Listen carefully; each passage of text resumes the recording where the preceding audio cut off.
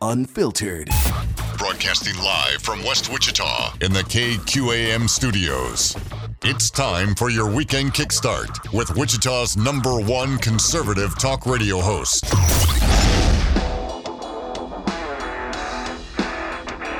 This is Kansas Talk with Andy Hoosier.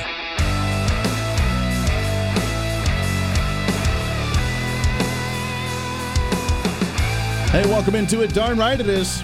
It's Kansas Talk, baby. Ready to wake you up, get you ready for another weekend, having more fun than what we should be each and every day. Welcome into it. This is Kansas Talk on Wichita's Big Talker, 1480 on the AM dial and 99.7 HD4 on the FM dial. If you want to hear us in high definition here in the Wichita area. Also want to give a shout out to our sister station, KIUL in Garden City, also picking up the program as well on 1240, where the radio program began. All the way back when. Welcome into it. 316-721-8255, 316-721-TALK. If you want to join in on the Maximum Outdoor Equipment hotlines, we got a lot to talk about today. Holy cow, do we have a show lined up for you. Although, I have to admit, I made a little programming hiccup here I got to work on real quickly. Hold on, Quit. There we go. All right. I think we're good. Welcome into it, guys. We got a lot to talk about. Bottom of the hour. As grab this, we have a new guest on the program, Roxy Yonke. She is the author of the book Secret Kansas, a guide to the weird, wonderful, and obscure, as we talk about the hidden mysteries and hidden gems across the state of Kansas. She's written that book. Excited to have her on the program in just a little bit. That'll be fun. Hour number 2, we have May Mailman. She is the Senior Legal Fellow for the Independent Women's Law Center. She's the one that wrote the bill for the Women's Bill of Rights here in the state of Kansas. As we talk about the Women's Bill of Rights, so there's been 2 bills. One of them that was already vetoed, and we already overrode that bill, regarding the women's sports bill, saying that trans individuals would not be able to participate in girls sports across the state of Kansas. We did pass that. The governor did veto it, and we have overridden that veto already. So we're in good shape there, and we can actually have some common sense in the state. The other bill is this Women's Bill of Rights that would actually just define what a boy is and what a girl is. I know. It's a wild concept, just being able to define them based on gender. Little voice reasons in studio. Do you know, Isla, do you know what a boy is and what a girl is? Yeah, she's shaking her head. Yeah, she's very, very well aware. Our 8-year-old is apparently a little bit smarter than our very own governor in the state of Kansas. So we'll talk about that here in just a little bit. We interviewed May Mailman on the program yesterday, and we will have her on the program again relatively soon. Hold on here. There we go. Let's try and stop that. All right. So we have that. Also, bottom of the hour of next hour to wrap up the program, we focus it on the home front. We have the Wichita Police Department. They have their recruiting efforts going on as they're trying to get more law enforcement in the area. So we talk about the recruiting efforts, what's going on with the Wichita Police Department.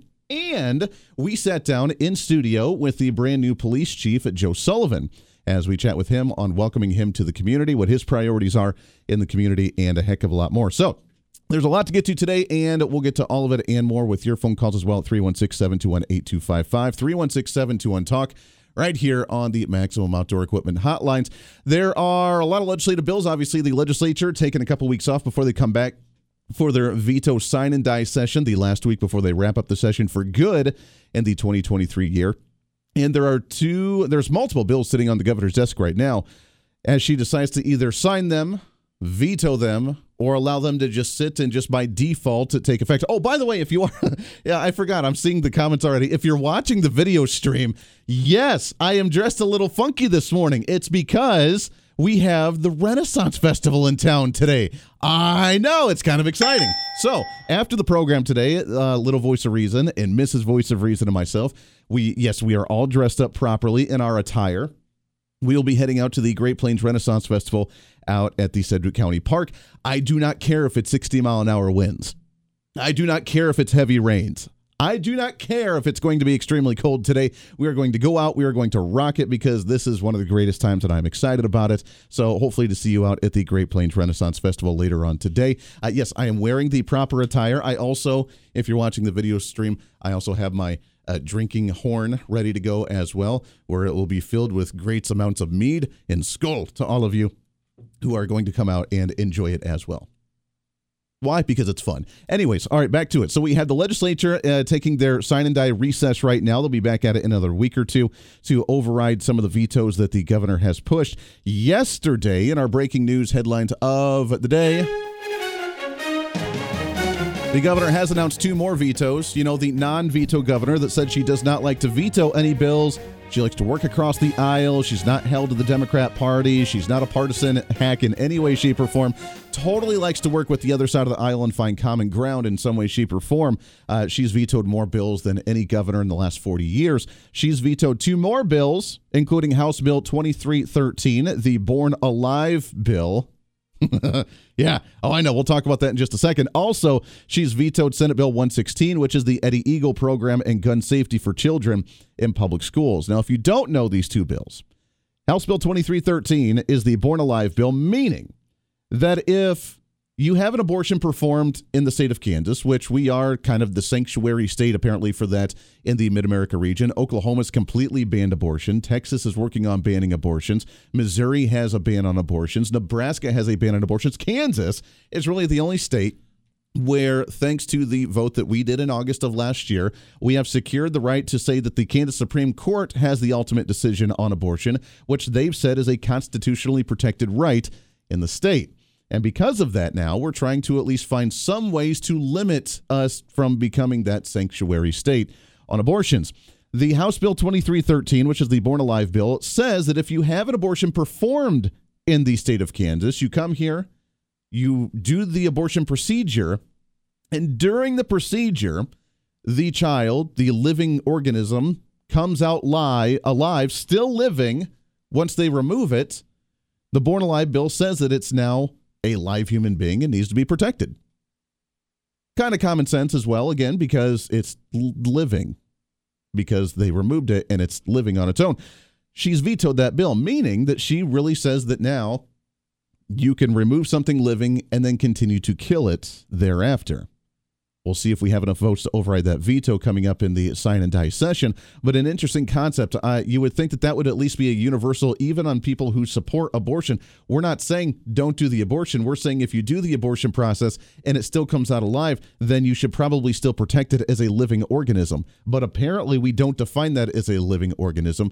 That blows my mind. So a microbe on Mars that's living is a living organism that's we have to preserve and research, but yet a child that's been removed forcefully is not a living organism. We can continue the process to kill it even after it's been removed and it's on its own independently. I find that quite strange how the Democrats have come to that level of insanity in the nation. But I guess they're also the ones that can't define what a boy or girl is. Isla, do you know what a boy and a girl is? Do you know what that is? Yeah.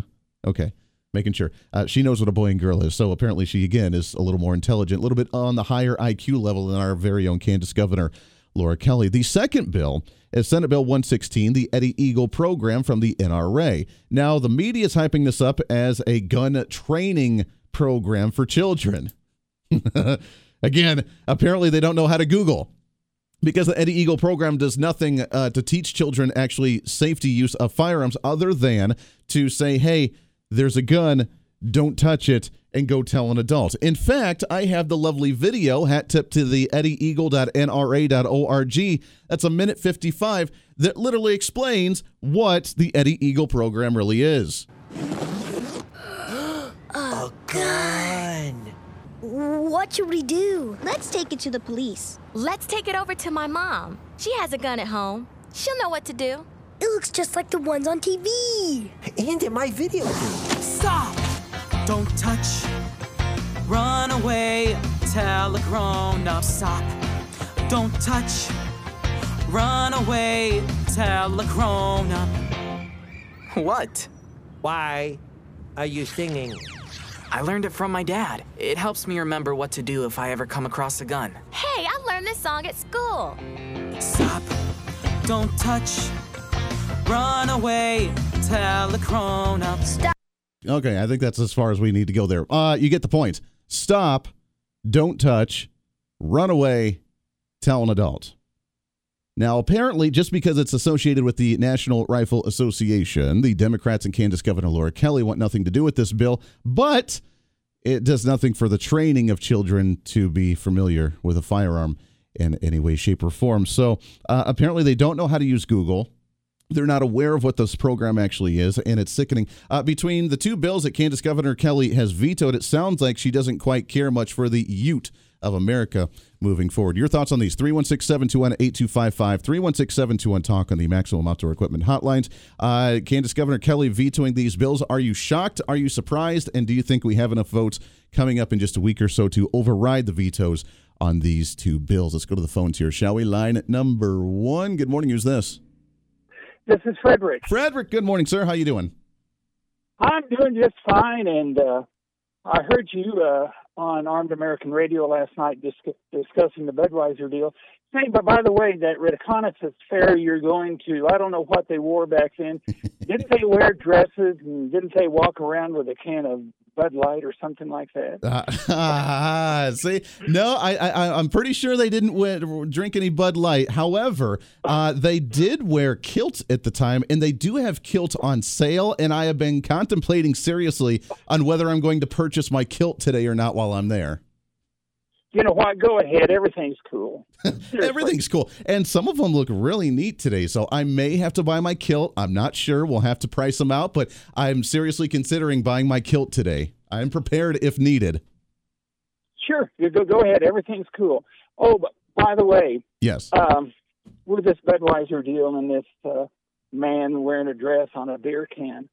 And, Andy, at one time I was in management at a local soft drink company. And I was in their management for many, many years. We always preached to our route salespeople, in fact, to all of our people there, when you're out and about, you never talk about religion, you never talk about race, and definitely do not talk about politics. Your job is to sell the product.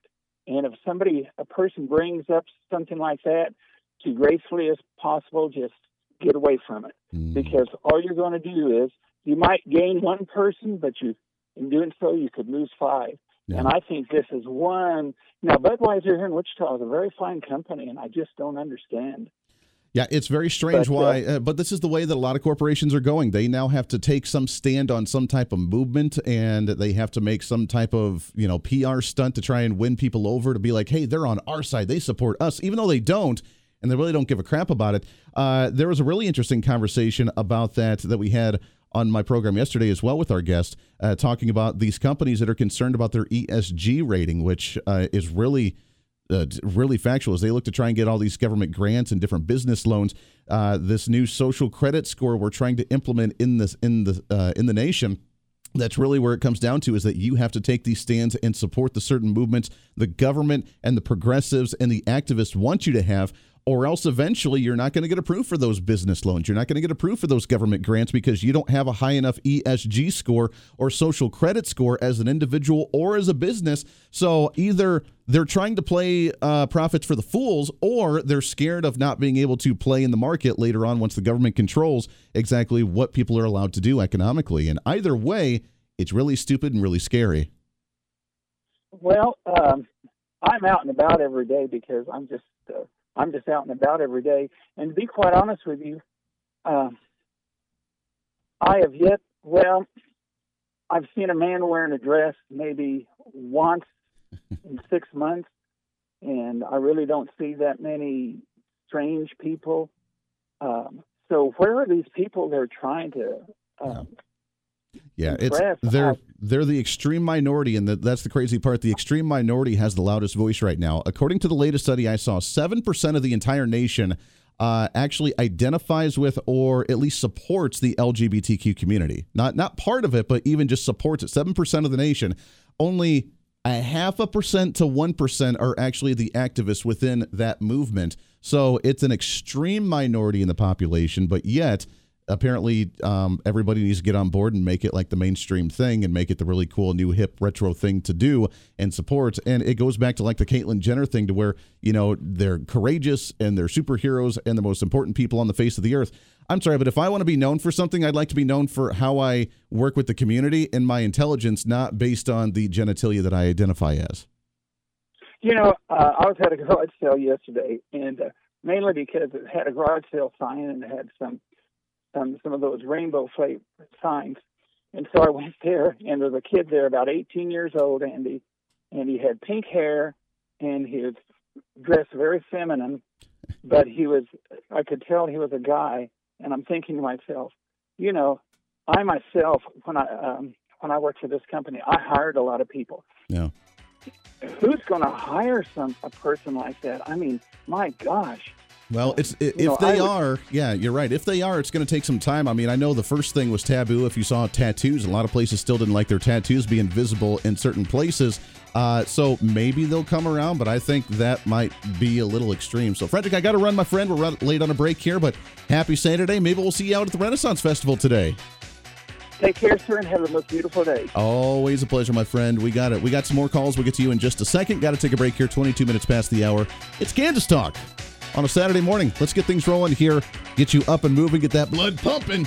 Have some fun for another weekend right here on Wichita's Big Talker, KQAM. Stay here.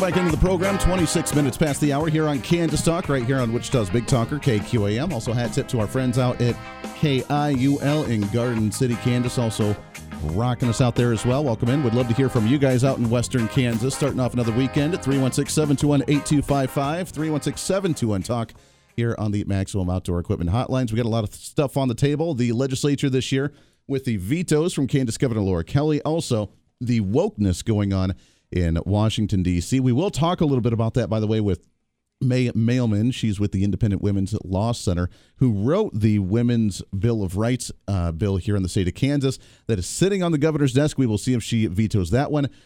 That is expected. I mean, she literally vetoed a born alive bill, meaning if you have an abortion and the child comes out alive, that you have to protect it as, you know, a human being. And she vetoed a bill that would actually make that happen. That's a little strange to me, a little weird, actually a little creepy. But nonetheless, I guess the Democrat Party is a little creepy today, don't you think? So yeah, we'll talk about that a little bit later. Let's go back to the phones here, shall we? Line number 2. Good morning. Who's this? Hey, fight the power, Andy. Fight the power. What's happening, Sean? I'll tell you what, dude. It is like windier than a whole stack full of buttholes out here. It is very. Are you going out to the Renaissance Festival? You got to walk around and have a good time. And what? Catch pneumonia? Allegedly. I don't know, man. I have to think about it. All right. You need to have some fun. You know, I'm not wearing anything special, especially a kilt. Come on, man. Yeah. Well, hey, you know what? That is the manliest thing you can wear is a kilt. It's okay.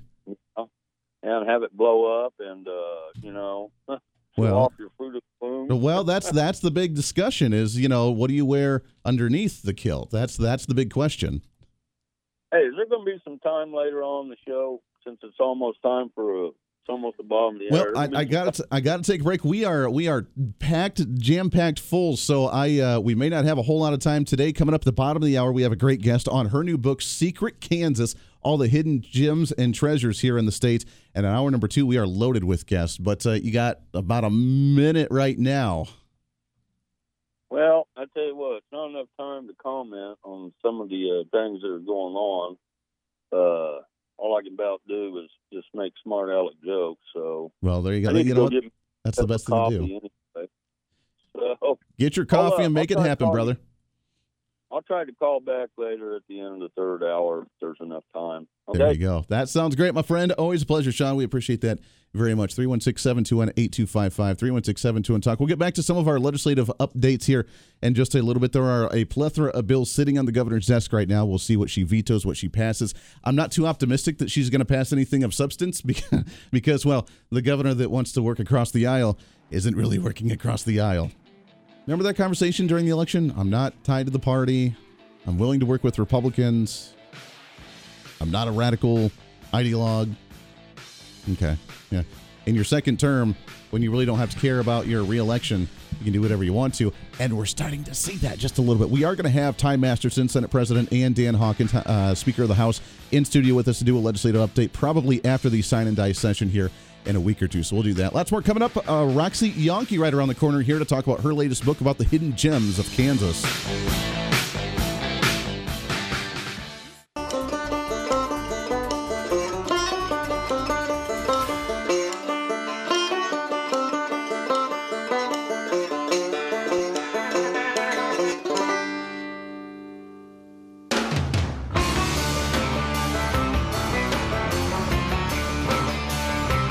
It's time to tell him he's wrong at 316-721-TALK. This is Kansas Talk with Andy Hoosier. Darn right it is. Welcome into Kansas Talk right here on Wichita's Big Talker KQAM. Also our friends out at KIUL in Garden City as well. Always a pleasure to have you along for the ride today. And happy Saturday as we get you up and moving for another weekend. I want to tell you about my friends over at Napoleon Appliance Repair. Great friends of the show. Great friends here on KQAM. Napoleon's Appliance Repair. They were voted from the Wichita Eagles Best of for 2022. They were voted Best of when it comes to appliance repair in the South Central Kansas region. They can travel wherever you need to, and you can check them out on their Facebook page at Napoleon Appliance Repair LLC. I need to get them up and take a look at my refrigerator because, as you know, I have there's a dark cloud over me, and I have the worst of luck when it comes to ice dispensers in my refrigerator. I do not know why. I've owned probably 3 different refrigerators over the years, and all of them don't like the ice dispenser whenever I actually need it. It works all the other times, and it kind of sporadically works, then doesn't, then works again, then doesn't. I got to get them out and have them take a look at it because I'm tired of not having ice, especially going into a summer season. That might be kind of handy, and I'm tired of buying bags of ice for my, glasses of whiskey and other adult beverages that we like to consume. Napoleon Appliance Repair, though, they can check it out. Napoleon Appliance Repair. Give them a call at 316-409-1525, 316-409-1525, or find their Facebook page at Napoleon Appliance Repair LLC. Great partners. We love them to death. Great personal friends, Mike and Mike, and they'll get you taken care of no matter whether it's the older stuff or the new technology with all those computer chips telling you, Andy, you're out of carrots. Please add it to the grocery list. And you know that stuff's out there. It's crazy stuff. All right, 316-728-8255. Not able to get a hold of Roxy on the program, so we'll try and get her on a little bit later, or we'll reschedule her for another day. Not a big deal, but her book, Secret Kansas, A Guide to the Weird, Wonderful, and Obscure, the Secret Histories and Gems of the State of Kansas, which means it is open lines to you. So, Sean, if you do want to call back and tell your story, you're more than welcome to do so at 316-721-8255. But with that, let's go right to the phone lines here. Line number 3. Good morning. Who's this? Scott. Scott, what's happening, brother? Well, as I've mentioned in the past there, they have just now initiated the police state, because anytime you have people who are elected officials relinquish their building, which they're supposed to be doing business in for the people, that lets you know that someone else is taking over. That's why they have a Capitol building in Topeka, because the legislature is supposed to go there and conduct the people's business at that place. Here in Sedgwick County, the county commissioners have decided that they no longer are going to do business in the building, which is supposed to be for county business. Instead, they're allowing the police state to take over, and the courts are now controlling the building. So I kind of question whether the county commissioners, any business that they do outside of the building that's supposed to be made for the county business, if that's even legitimate business. Because why are they leaving a building made for them to do the business of the people in the county unless there's some kind of nefarious type of going on here that may mean that the business of the people won't be done legally. Oh, here's what I will respond to that, Scott, is you're right. I mean, the legislature, look, again, and we need to go back to Civics 101 that I think a lot of people, even adults, have forgotten, is we have 3 branches of government. We have the legislative, we have the executive, and we have the judicial. And ideally, we're supposed to have a checks and balance system before that. The legislative creates the legislation, the executive enforces the legislation, and the judicial sits back to make sure that it's all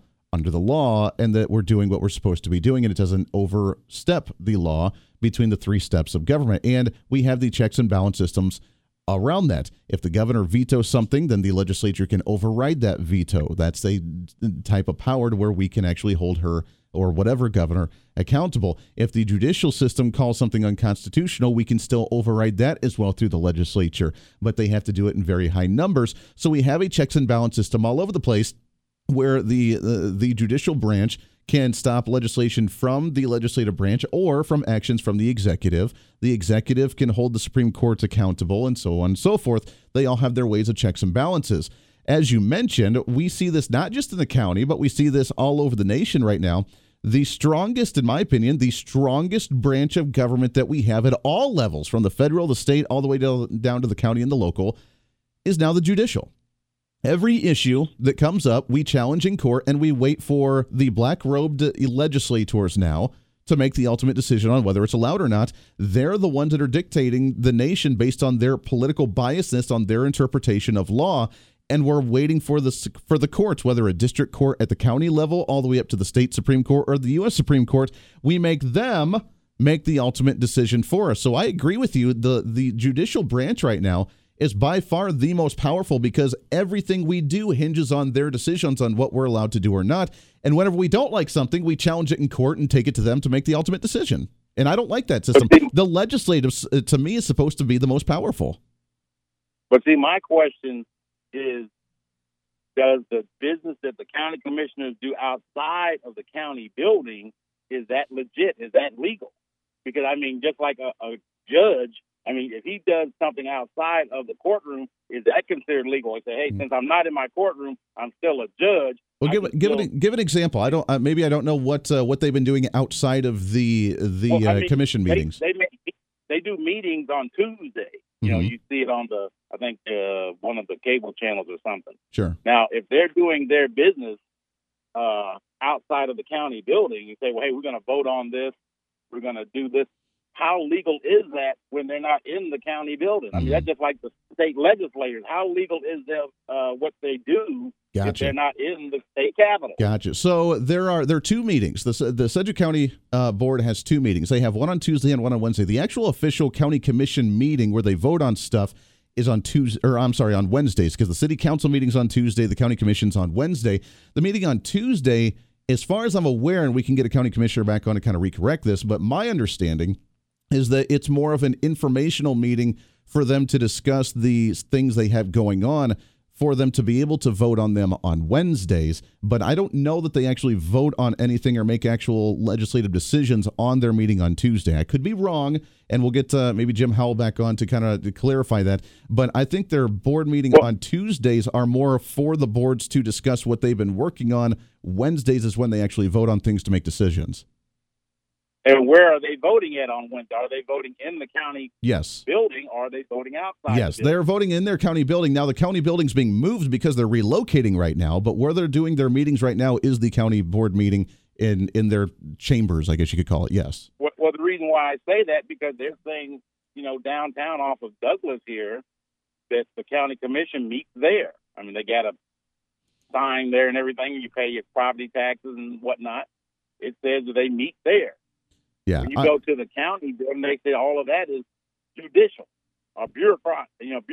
Yeah. Well, so, that's a good question. How legal is what they do? Yeah. Well, we can ask. We'll get Jim. We haven't had Jim Howell back on the program for a while, so we need to get him on and get an update. And that's a good question. Now, again, I know that they're relocating, what they've been moving, so it's a little strange. I do kind of laugh because their board meetings they've been having, they're at this tiny little desk where they're crammed in with each other, which is hilarious and ironic over the last 3 years, where they've had this big one and they've had this plastic barrier between them because of all the COVID stuff, and they were separated so far, and now, as soon as the regulations were done, even the ones that voted for that stuff to happen, they're like, okay, let's just put, it's Pete Meitzner and David Dennis and some of these that were advocates of that mentality. Now they're like, let's go ahead and cram ourselves into a tiny little desk next to each other without a plastic barrier in between us. So, the irony. Apparently COVID's no more and we don't have to worry about it in any way, shape, or form. So, Scott, I appreciate it. I want to get some other calls here. But, yeah, we'll ask him about that. That's an interesting one. For sure. Line number 1. Let's go back here. Good morning. Who's this?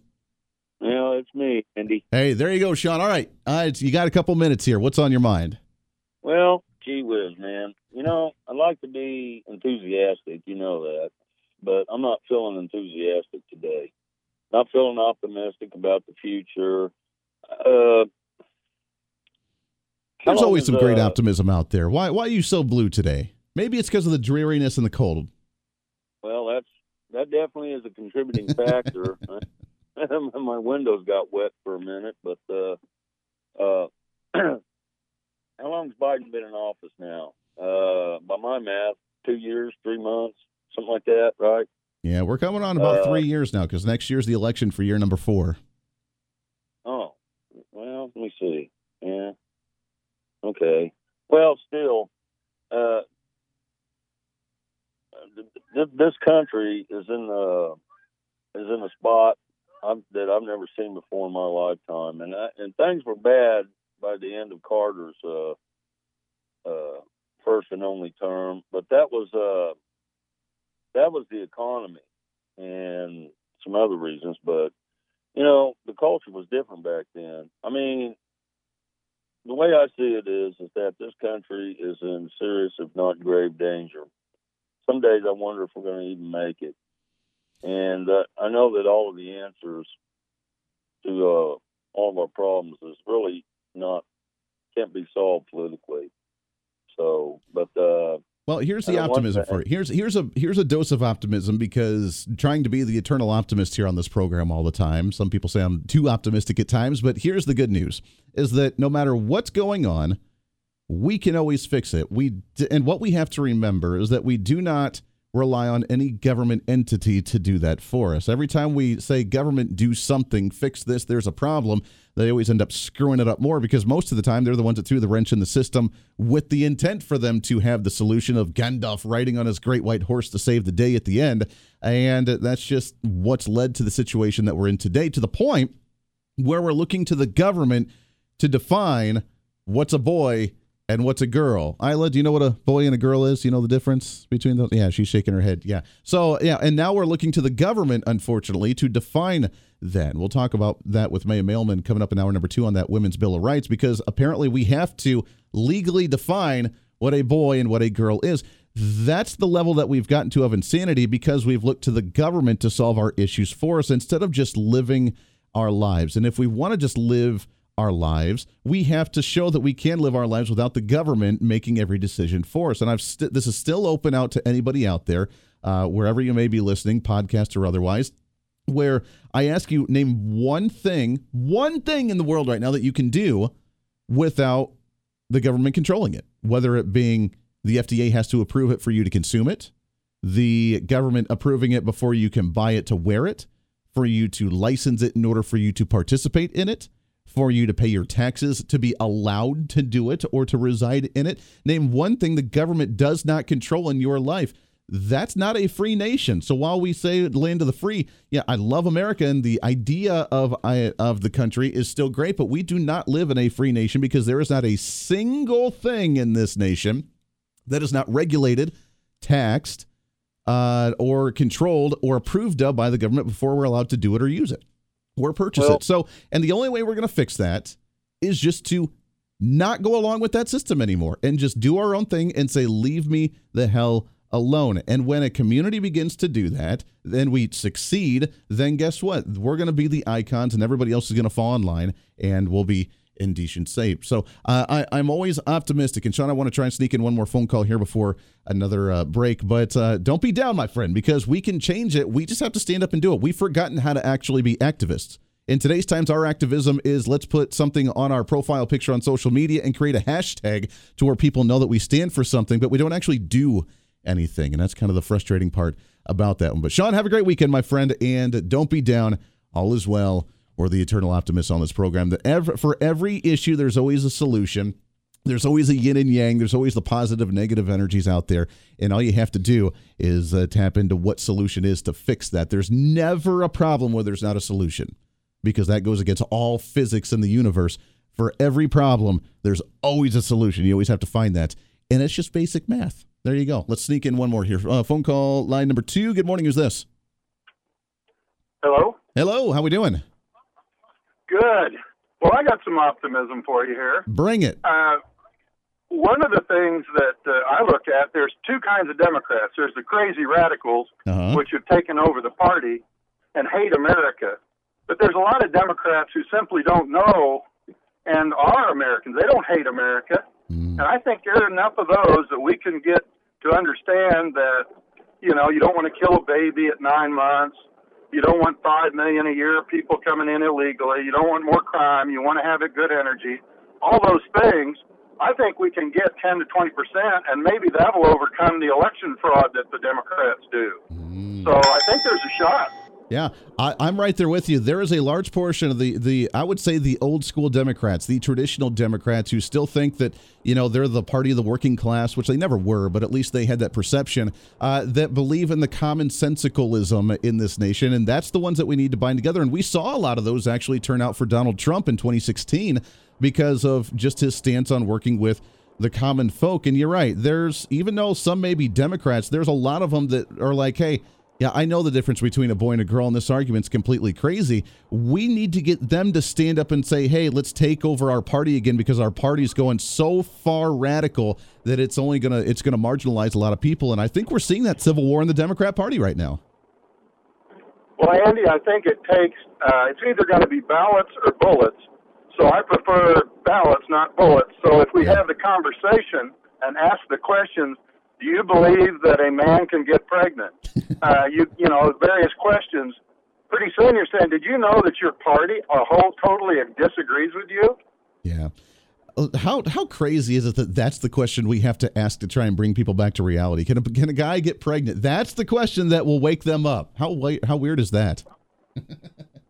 Well, and dismemberment, abortion, and do we want to get into a nuclear war with Russia? I mean, there's a whole bunch of questions you can ask. Yeah. But when you get the answer, then they have to say it, because I always say, when they say it, it's true. When we say it, it's just talk. Yep. Yeah, it's you got to lead them to it. You have to make them wake up by it. You're right. If you just try to tell them, then we're the ones that are the problem, because we're just trying to educate them and treating them poorly. You have to lead them to it and make them realize it and wake up on their own. I love it. I love the call, my friend. Have a great weekend. I got to run to a break here, but appreciate that very, very much. You're right. Lead them to the trough, and they'll figure out how to drink. And if not, well, that's their own damn fault. But you got to lead them to the trough to where they can make their own decisions and question things. That's why if you just use a Twitter hashtag and 160 characters to make your argument, then you probably don't understand the issue enough. And once you dig deeper, they either start to agree with you or they got nothing and they're baffled. And you see that glossiness, that blank stare coming out of their eyes because they don't know how to go any further. That's the point we got to get them to make them actually start thinking logically and do some critical thinking on their own. All right, we got some more calls on the line. We'll sneak you in when we come back. Wrapping up hour number 1. It's Kansas Talk right here on KQAM. Lots more to get to. Stay here. I can't remember what was said or what you threw at me. Please tell me.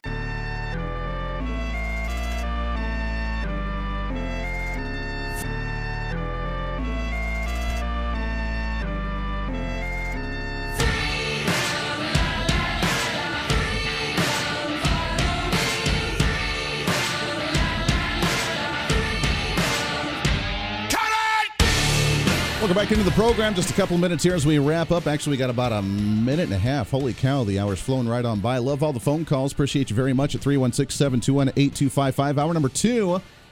Not going to have a whole lot of time for phone calls. We have May Mailman. She's with the Independent Women's Law Center talking about the Women's Bill of Rights here in the state of Kansas. She's the one that wrote that bill. Also, we have a sit-down with the Wichita Police Department on their recruitment efforts, trying to get some more individuals signing up for law enforcement. And we sit down for the first time with our newly elected police chief, Joe Sullivan. But we got about 45 seconds left here as we wrap up the show, but I want to sneak in one more phone call if we keep it quick here. Good morning. Who's this?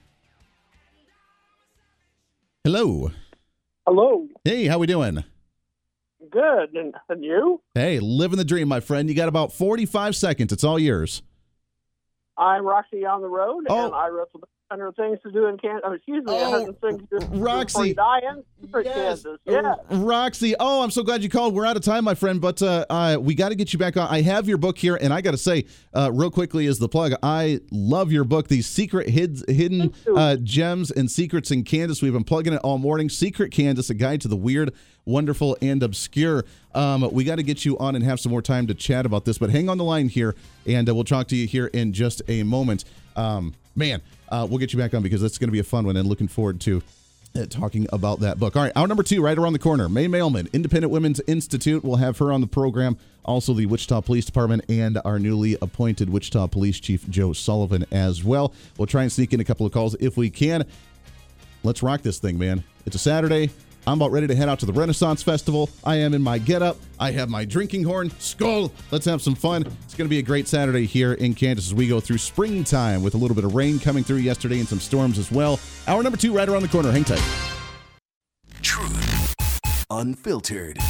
Broadcasting live from West Wichita in the KQAM studios. It's time for your weekend kickstart with Wichita's #1 conservative talk radio host.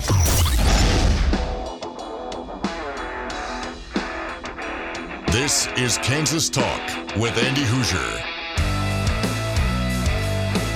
Hey, darn right it is. Welcome into hour number 2 of Kansas Talk right here on Wichita's Big Talker, KQAM 1480 on the AM dial and 99.7 HD4 on the FM dial. Plus, want to give a hat tip to our sister station, 1240 on the AM side, KIUL out in Garden City, Kansas. Tuning in as well. Welcome in. We love you guys to death. What's up?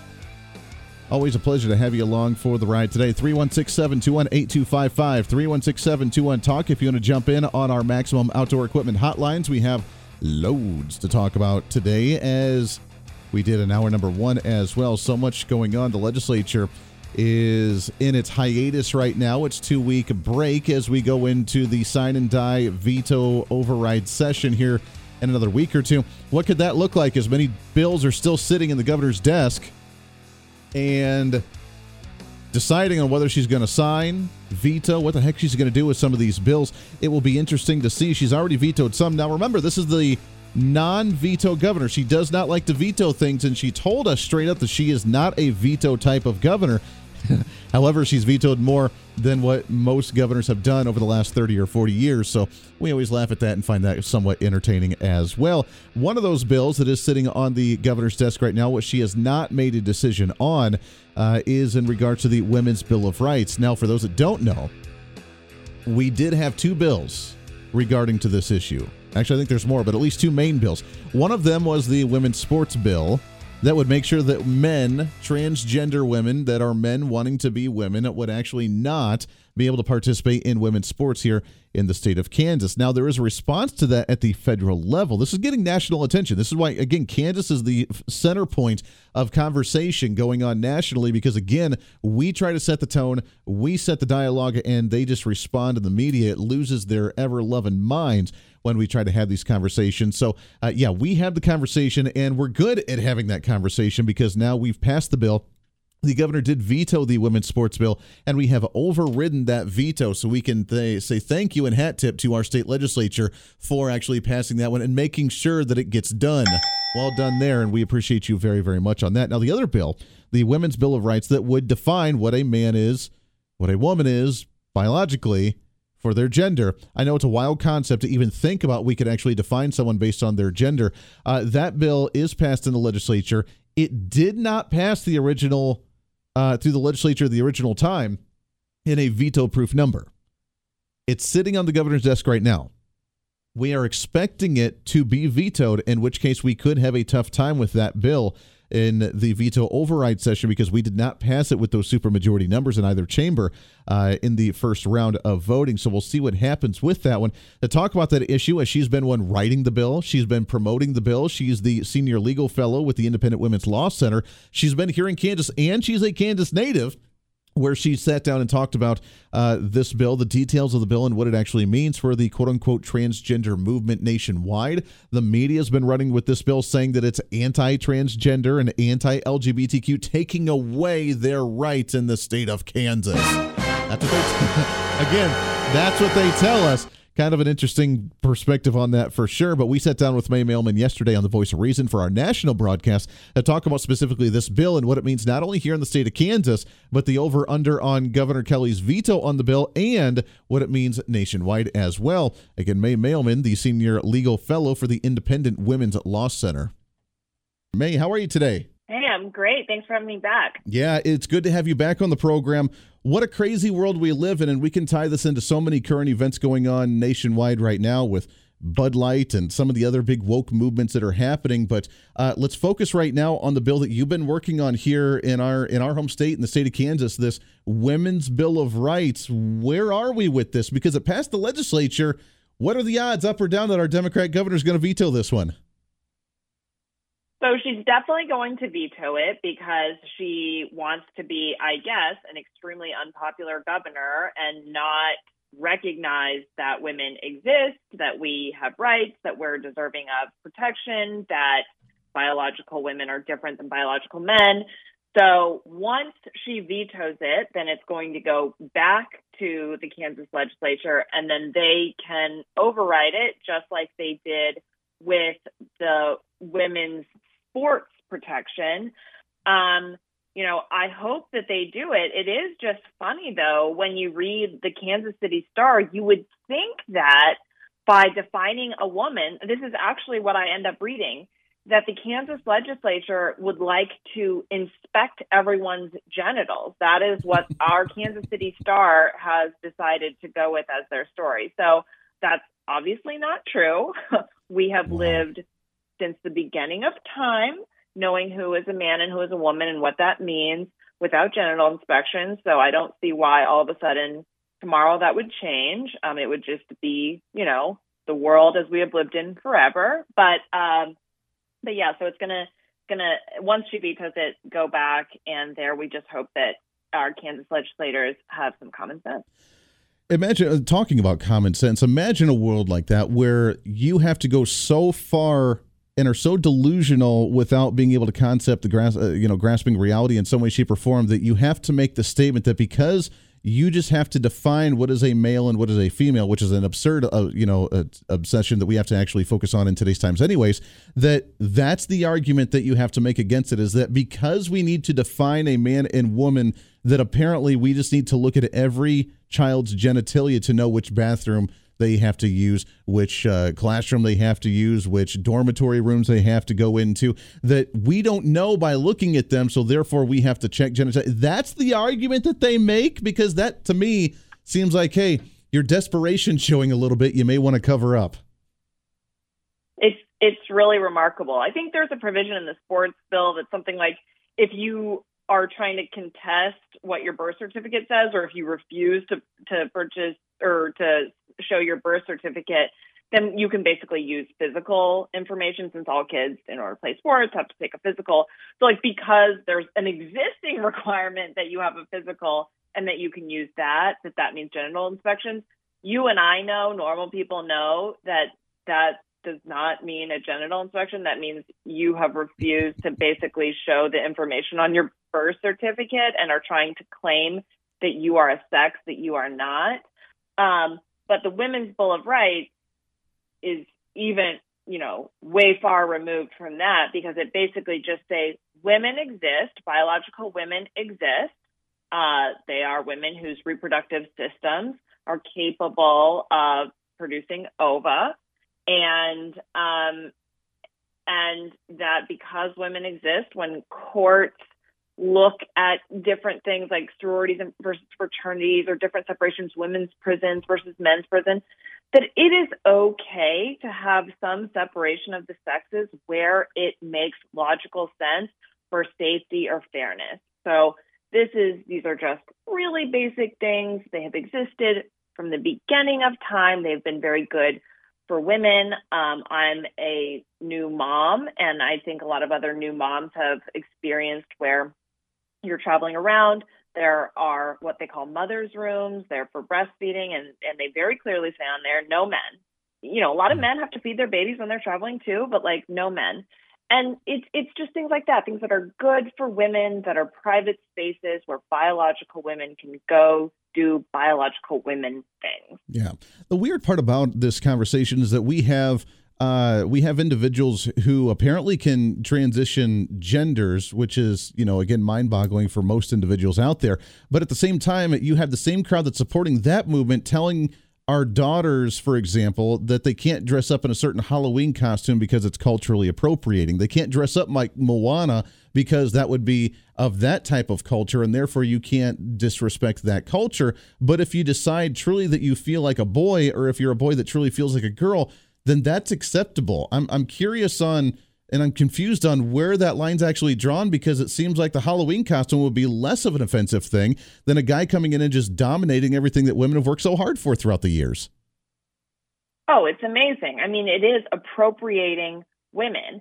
And I don't think that all people, there might be some, portion of people who are just trying to live their life quietly or whatever. But let's take Dylan Mulvaney and just a pure appropriation of womanhood, a mockery of womanhood. His first day of girlhood, where he said he bought a lot of expensive things and cried a lot and was just overly emotional. It's everything that I am trying to say that I'm not when I'm applying for a job. Just because I'm a woman doesn't mean I'm irrational, bad with money, and I'm going to weep at work all the time. So it's all these stereotypes that women have tried to fight against. And then men can go say that they're going to basically appropriate womanhood, as you said, and that everyone has to go along with it. But when we appropriate any type of other thing, appropriate race, appropriate culture, then you can't even, I don't know if you read the article, that if you have a meme that has a black person on it, that you are doing digital blackface. So on everything else besides stealing women, you can't even think about it. And then as far as mocking women, Dylan Mulvaney can do it all day. Oh, I don't know what March Madness is because I'm a woman. We all know what March Madness is, dude. Please stop. Wow. I didn't realize, you're right. I mean, it doesn't make any sense how you can go that badly into stereotyping when literally for years they've been telling us you cannot stereotype certain groups of individuals, Asian Americans or Hispanic Americans or Black Americans or women, you can't stereotype them. But if you think you are one, then you can amplify the stereotypes and it's totally acceptable from that side of the aisle. Why do you think they're pushing so hard on this, and why do you think the media is covering this issue so badly when it's especially in the classroom and in public schools with the transgender issue? Is it because we're finally starting to push back and they've just kind of gotten whatever they wanted to for so many years in public schools and brainwashing children, and now the fact that we're saying no and drawing a line, they're upset with that? Or why do you think that this is the issue they're trying to die on when they're standing on top of the hill? So it's funny. I have to think that the Democratic Party is not, actually, because when you look at what Biden did for women's sports, he tried to say, yeah, you've got to let men into women's sports, but you don't always have to, in some circumstances. So I have to think that there are people who have brains that are thinking this issue is not going to go well for us, but they have capitulated to the most radical portion of the Democratic Party, and they have just let a certain number of people who have felt constrained by whatever it is, Christianity, or just reality, truth. Just the family values, moral values that we try to hold up to. Exactly. But you and I, we know Democrats who know what men are, who know what women are. They want their daughters to be able to use bathrooms and locker rooms and participate in sports. So when I see the Kansas City Star leaning so far into this issue, when I see, Governor Kelly veto this, I don't know what they're thinking. Are they stupid? I don't know. It doesn't make any sense. It is not popular. It is not a winning agenda, and it is a fringe position. It is a fringe position, and it's weird that they've taken that stance. And like you said, even Kansas Governor Kelly has said on the campaign trail, at least, that it's common sense that boys should not be competing in women's sports, but yet vetoes the bill. Now, for those that live outside of the state of Kansas, there were two bills. This bill that you've been working on with the Women's Bill of Rights. There was also a women's sports bill that we promoted here in Kansas that she did veto, and the Kansas legislature has overridden that one. So now we can make sure that boys are not participating in women's sports here in the state of Kansas, and that's good news, and a lot of other states are working on that as well. Why the radicals are making this the hill to die on for transgenderism, and not just transgenderism, because again, if someone feels something different and wants to act a certain way or dress a certain way or be a certain way, again, the libertarian coming out of me says, I don't really care. We don't care.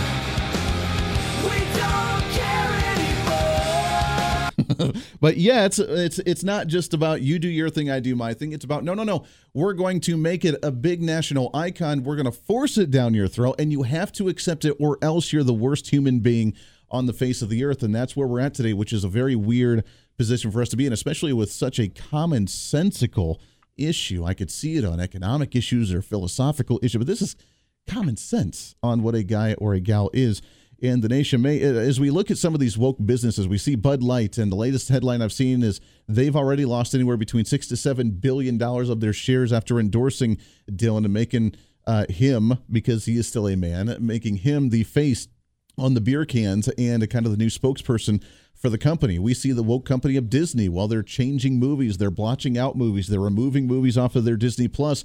We see them going into a spiraling downhill movement to where the last couple big hits they've had weren't big hits, and they're doing massive layoffs. Is the woke movement killing corporations in the country, do you think? Well, it's funny. I mean, yes, this is going to be some temporary pain on Anheuser-Busch, sort of. I mean, they've got a bazillion other brands of beer that probably just scooped up a lot of previous Bud Light drinkers who didn't know that they were switching over to Mick Ultra, which is also Anheuser-Busch or whatever. But the problem is that I fear that companies care a little bit about this type of backlash, but they don't really care, because what they really want is a good ESG score so that they can have loans, so that they can basically operate as a business. And in order to have a good ESG score, they need to do all of this woke stuff. So I do think that consumer backlash is necessary, because that is the power that consumers have. However, I think that it is one very small step, because anyone who works at a major corporation knows that every decision that they make, from the food that you provide in your grocery store or convenience store, to the people that you hire, to the advertisements that you run, like every decision is focused on how can I have a better ESG score. And that ESG score is basically how woke is my company. Yeah. And you want to be super woke so that you can get loans from banks. And if you don't get loans from banks, then you can't exist as a company. So good on consumers for rejecting Bud Light. Continue to do that, I think. But we have a really big problem that the elites in our society have made large-scale decisions that companies need to, be fully trans. All right, there we go. That again was May Mailman. She's the Senior Legal Fellow for the Independent Women's Law Center. We appreciate her time very much. Interesting conversation. Again, she's been the one writing the bill here in the state of Kansas, but it goes to a much broader conversation as well, obviously. There's another conversation to be had here that we didn't get a chance to talk to her about, which we'll do right after the break as well. I want to get your phone calls on it. And we talk about this issue. What a madness world that we live in. The fact that this is the focal point for so many and the hill to die on for so many on the progressive side. Very interesting. We'll do that when we come back here. It's Kansas Talk right here on Wichita's Big Talker, KQAM. Stay here.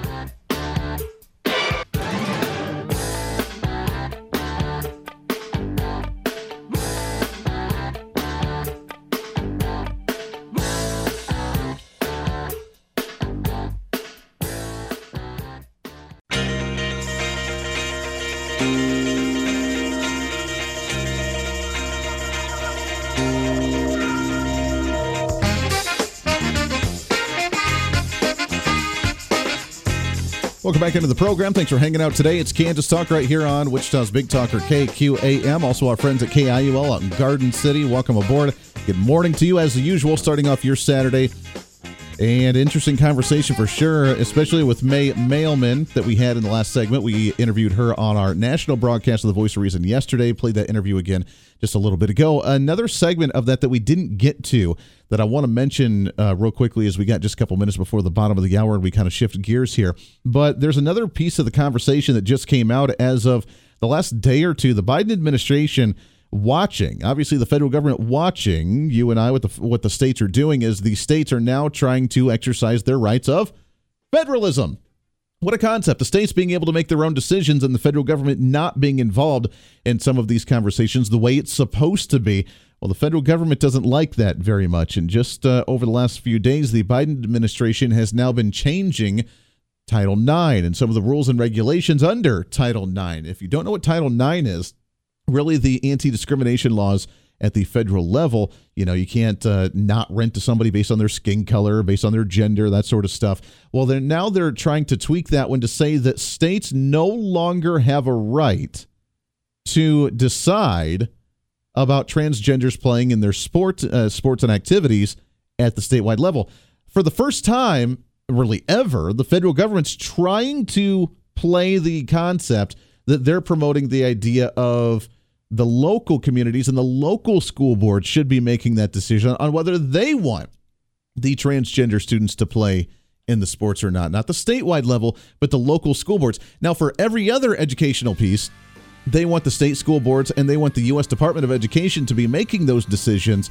Not for this one. Now they're trying to play that card of bring it to the local front. We don't want the states abusing power and telling local school boards what to do. That's a lawsuit. Oklahoma's filing it. Kansas, I'm sure, is going to jump on. Florida's jumping on. Others as well, because that's a stupid position to make, all because they're losing power and they realize it. Lots more coming up.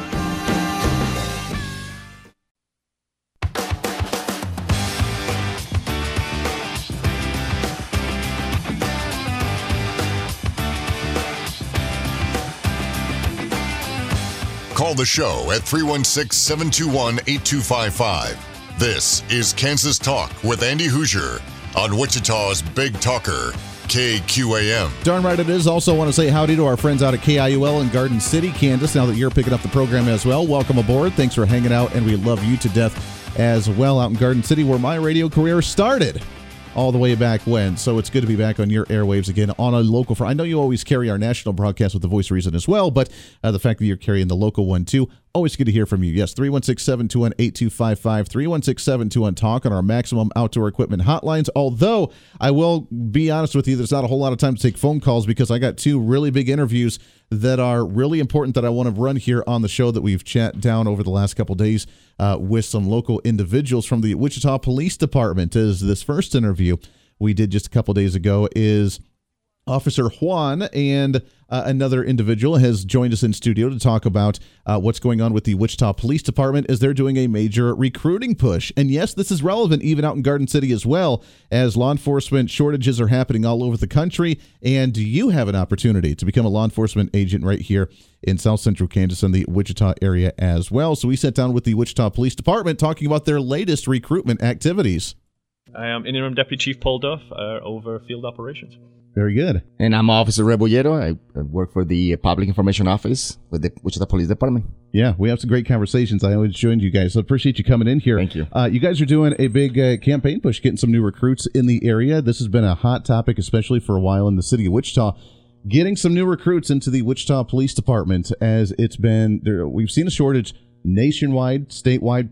I know Kansas Highway Patrol has been working on some big campaigns, getting some new individuals, but you guys have some new recruitment classes coming up, don't you? We do, yes. We have a new class starting in July, and so that's why we're out here now. We want people to really consider looking at joining the police department. We want to truly represent and mirror our city as a police department, as an agency, and we're doing a lot of outreach now. We're trying to get out and say, hey, come take a look at us. We come serve your community. Come serve the community. Yeah. How many officers do we have right now?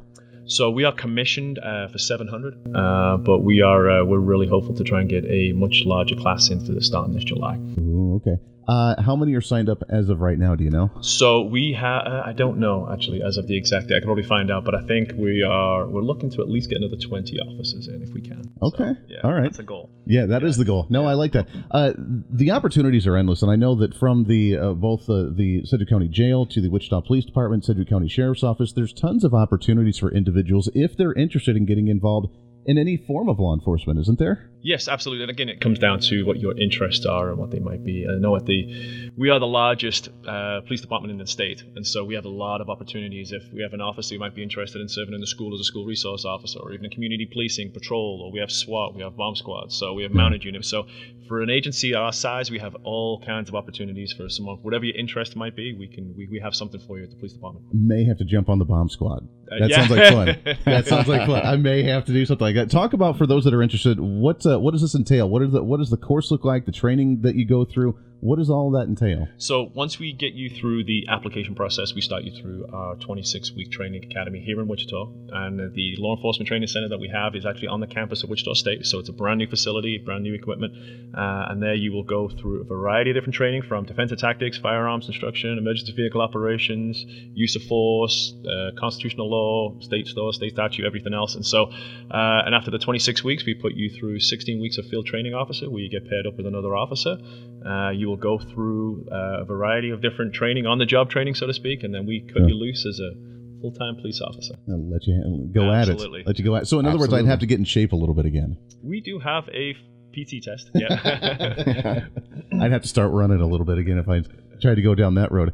So how many hours do you log when you're training with an officer, when you're actually out in the field, when you're doing that sort of thing? What does that entail when it's essentially kind of a ride along, but more involved, obviously? Yeah, it's obviously, I mean, you'll have a field training officer that will go through everything with you, and there's 4 different stages. But we have a great schedule, so we work 4 10-hour shifts. So we have 3-day weekends. So yes, not many agencies will have that. So we do have a great schedule. So you take a day off, you've got 4-day weekends. So there's a lot of different things you can do with your time. And so we have a lot of benefits, and then you'll go through the field training program, and like I said, it's 10 hours a day. You'll be with that field training officer for those 16 weeks, and then you go through, and then you'll be assigned a beat. Yeah, absolutely. What you guys do is absolutely incredible, and we never give enough credit to law enforcement, emergency responders with what you guys do, especially nationally with the, I guess I want to say, political attacks on you guys after some of the movements that we've seen over the last few years, and the demonization of law enforcement. Has that hindered, do you think, some of the recruitment just on a national scale with some of the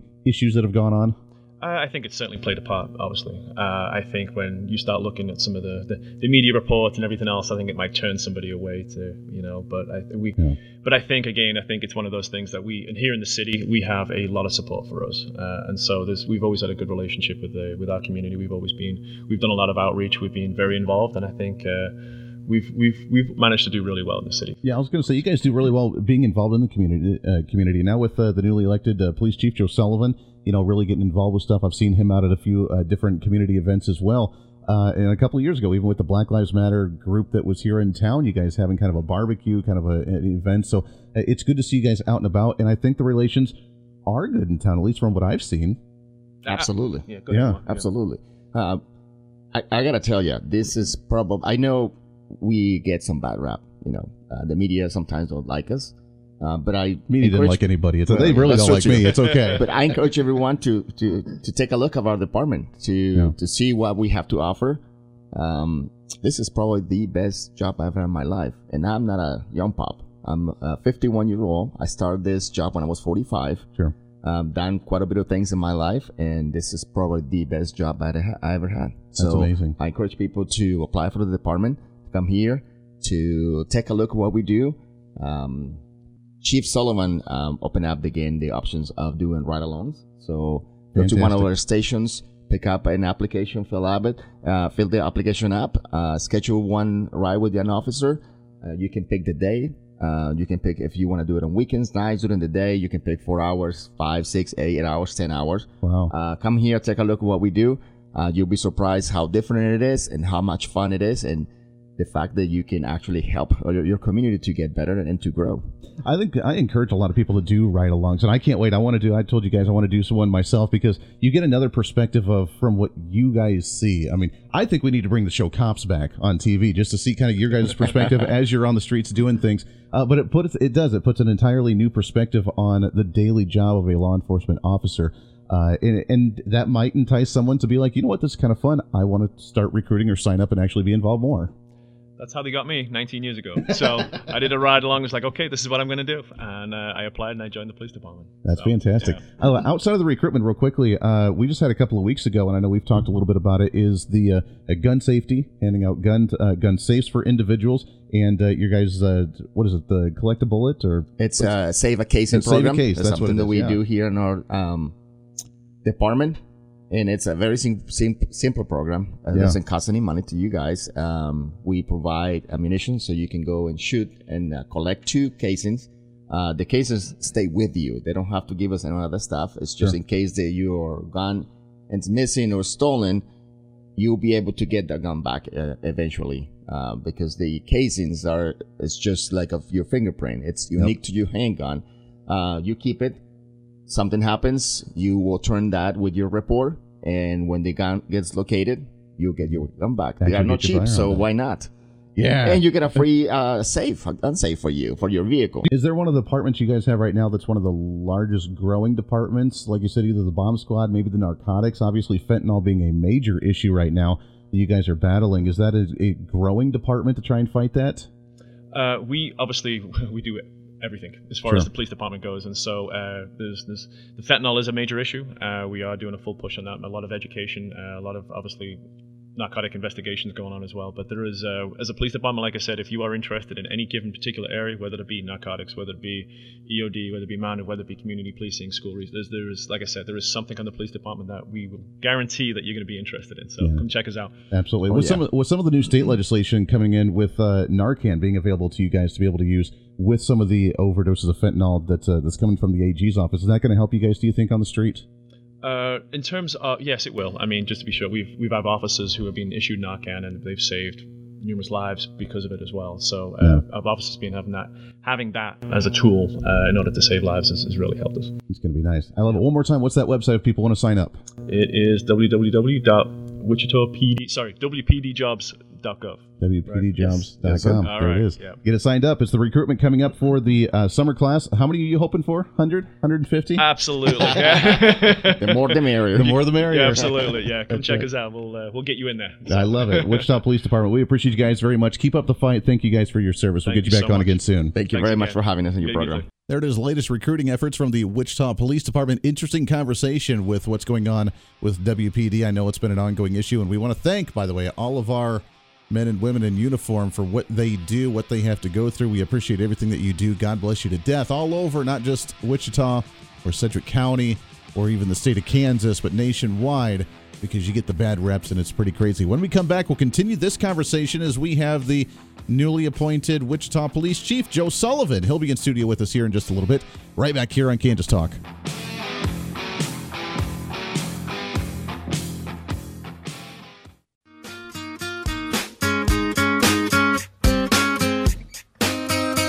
Welcome back into the program. Thanks for hanging out with us today on Kansas Talk, right here on Wichita's Big Talker, KQAM. Special guest in studio today as he's officially getting all settled into the Wichita area.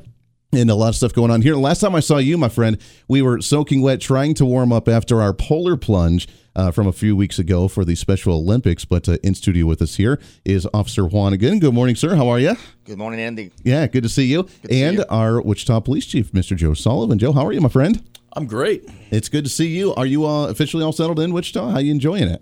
I'm loving it. Yeah? Yeah, there's nothing to getting settled in here. This is, I think, the most livable city in America. Yeah. Now, you came from Philadelphia, correct? Philadelphia. Okay. What's the differences between there and here? Kind of some drastic changes, you think, huh? They're all good drastic changes. That's a good thing. That's a good thing. Yeah, it's definitely a more friendly atmosphere, less hectic atmosphere. Sure. I can't believe today was the first day I saw traffic, so I'm really enjoying that. My commute was 45 minutes to go 9 miles in Philadelphia, so I love it. I'm really enjoying that. But I mean, just everything about the city is just very positive. Good. And I think the city's growing, and I think it's going to really explode in the next 5 years. And I'm really thrilled that I'll be part of that. Yeah, the opportunities are big here in Wichita. I've been here for 10 years-ish now, and it's. I don't want to live any other place. It's an amazing place. As police chief, I know you came in with kind of an interesting force right now. I know we're short on police officers. We've talked about some of the recruitment you guys have been working on over the last few weeks. But as the chief right now, what's your thoughts on the Wichita Police Force? Are we doing well? Do we have some work to do? I mean, when you came in here, what was some of the priorities you wanted to do, kind of take it up to the next step? Well, definitely recruitment is the issue. We're short officers. We're short about 70, and that prevents me from doing a lot of the positive things that I'd like to do, specialized things to increase community engagement and things of that nature. So right now, it's recruiting, and we're going nationwide. Sure. We're going to produce a really sophisticated recruitment video that I am going to make sure highlights not just my department, but, this amazing city, because that was my experience. I came here and thought to myself, wow, we got to let young people who are interested in a career in law enforcement know that this is a very high-tech police department. You bet. And it is going in a great direction. The next several years are going to be really interesting. But on top of that, this is a great city to raise a family in. It's very affordable, and it's a high quality of life, and you really should really think about that. So we're going to highlight both of those things in our video, in all of our recruitment efforts, and we're branching out. We're going statewide, we're going nationwide, but we are always going to prioritize the men and women who are lifelong residents of this city. But as any police chief in America knows now, you can't limit your search to just your own city. You've got to go nationwide. I was going to say, did you see the same problem over there in Philadelphia as well? I know, obviously, with a lot of the political attacks that we see on law enforcement nowadays, a lot of the movements of, the anti-cop movements, which is unfortunate in a lot of communities, is it making it hard for recruitment, not just here in Wichita, but just nationwide in general? Oh, 100%. We just actually recently lost a recruit, and he cited that as one of the reasons why he decided that this wasn't for him. And you know what? We appreciate when someone just does an honest evaluation and realizes that. And it is the anti-police sentiment that does make it difficult. But also, the violence that's occurring. Yeah. Not everyone is equipped to deal with that. I would one of the examples I would give you is we saw what the police response to the active shooter in Nashville. Classic, perfect police response, but not everybody is equipped to just go in and take on someone that's armed with a high-powered weapon and take them out. And we make sure to drive that into our recruits that is your job. Yeah. And you're expected to do it. And so I think people are evaluating that on multiple fronts. And policing requires you to work nights and weekends and holidays. So it takes a special type of person, whether it be police officer, or firefighter, or paramedic, member of the military. It takes a very special person to agree to a life of service. And jump into that kind of situation, yeah. Which feeds into, I know a couple of weeks ago we had these swatting calls that happen all over the state of Kansas, a lot of them happening here in the Wichita and El Dorado area as well. Response on that, were you happy with how we responded there? Luckily, no one got hurt, no kind of cases happened all over the state, so we were kind of aware of what was going on. But that seems to be a trend now that we're seeing all over the nation, are these ridiculous swatting calls of fake active shooter scenarios.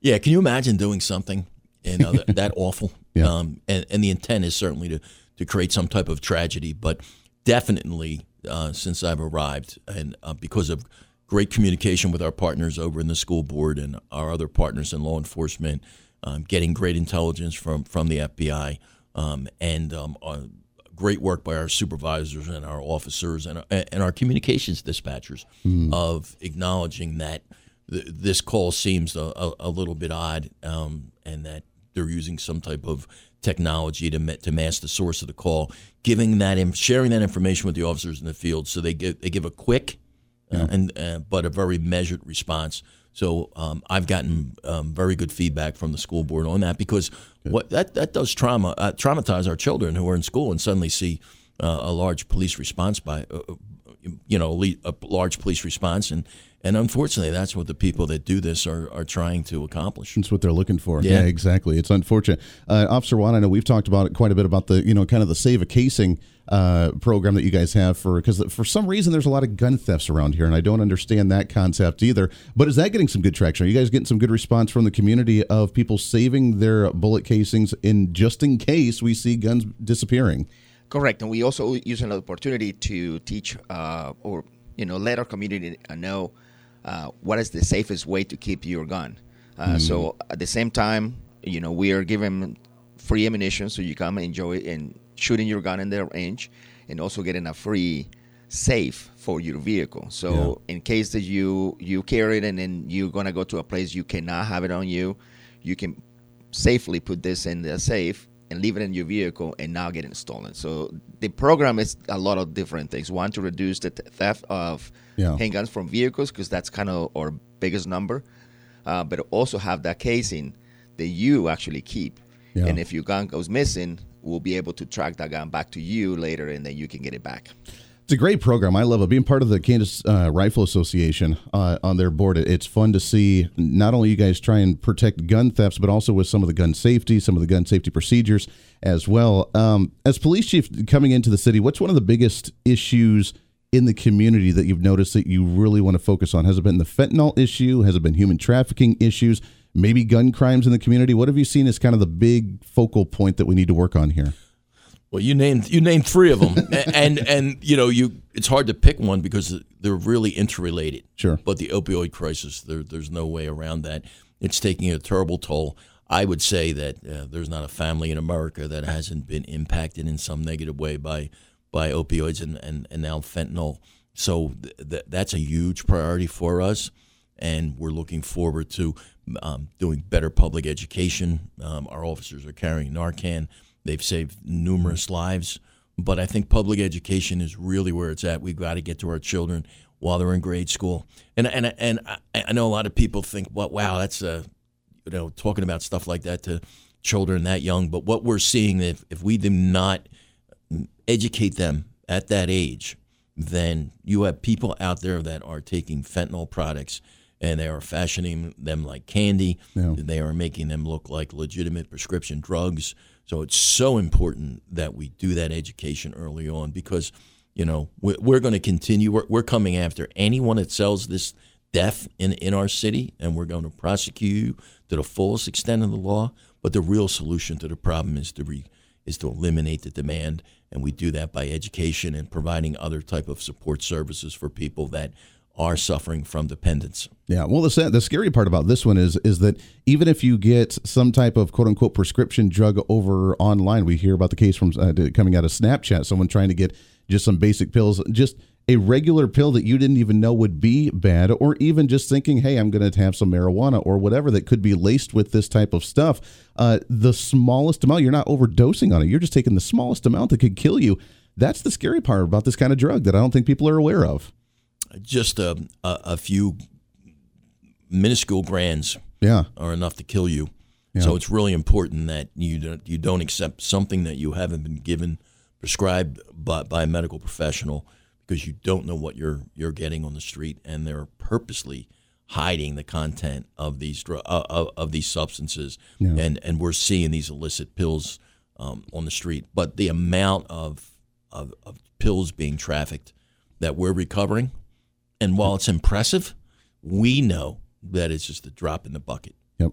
I know you guys have had some of the biggest busts on fentanyl in the entire country here in the area, so kudos to you guys on that one with your continued fight. Last thing before we let you go, and I appreciate it, it's Wichita Police Chief Joe Sullivan. I have to give you credit. I heard one of the interviews you did after the incident of some, teenagers that, attacked a police officer at the bowling alley or whatever it was a few months ago. And the comment that you had made on the TV interview was asking for parents' help to help actually parent their kids and actually be part of the solution instead of relying on law enforcement to do everything for you. I got to give you props on that one, because personal responsibility, what a concept. We don't hear about that very much anymore, especially from elected officials. So thank you for that comment. And maybe we can actually have the community come together to work on issues as opposed to just relying on someone to take care of us and do it for us. No, we got great support from the Ministerial League, because the reality of the situation is that we need the community support in overseeing events like that involving our young people, because unfortunately too many of our young people do not come from a traditional family, and they don't have that type of support at home. Yeah. So whenever we can get members of the community to kind of fill that void and remove the need for a law enforcement interaction, it's a positive thing for everyone. There he is. That's Wichita Police Chief Joe Sullivan. We appreciate his time again very much as well. Some interesting information from the Wichita Police Force, both from officers and from the police chief. We appreciate their time. We'll get them back on again soon. That does it for us today. As usual, I'm headed out to the Renaissance Festival, baby, out at the Sedgwick County Park. Give them a little plug. Everybody have a great weekend. We'll see you back on the radio next weekend for Kansas Talk right here on KQAM.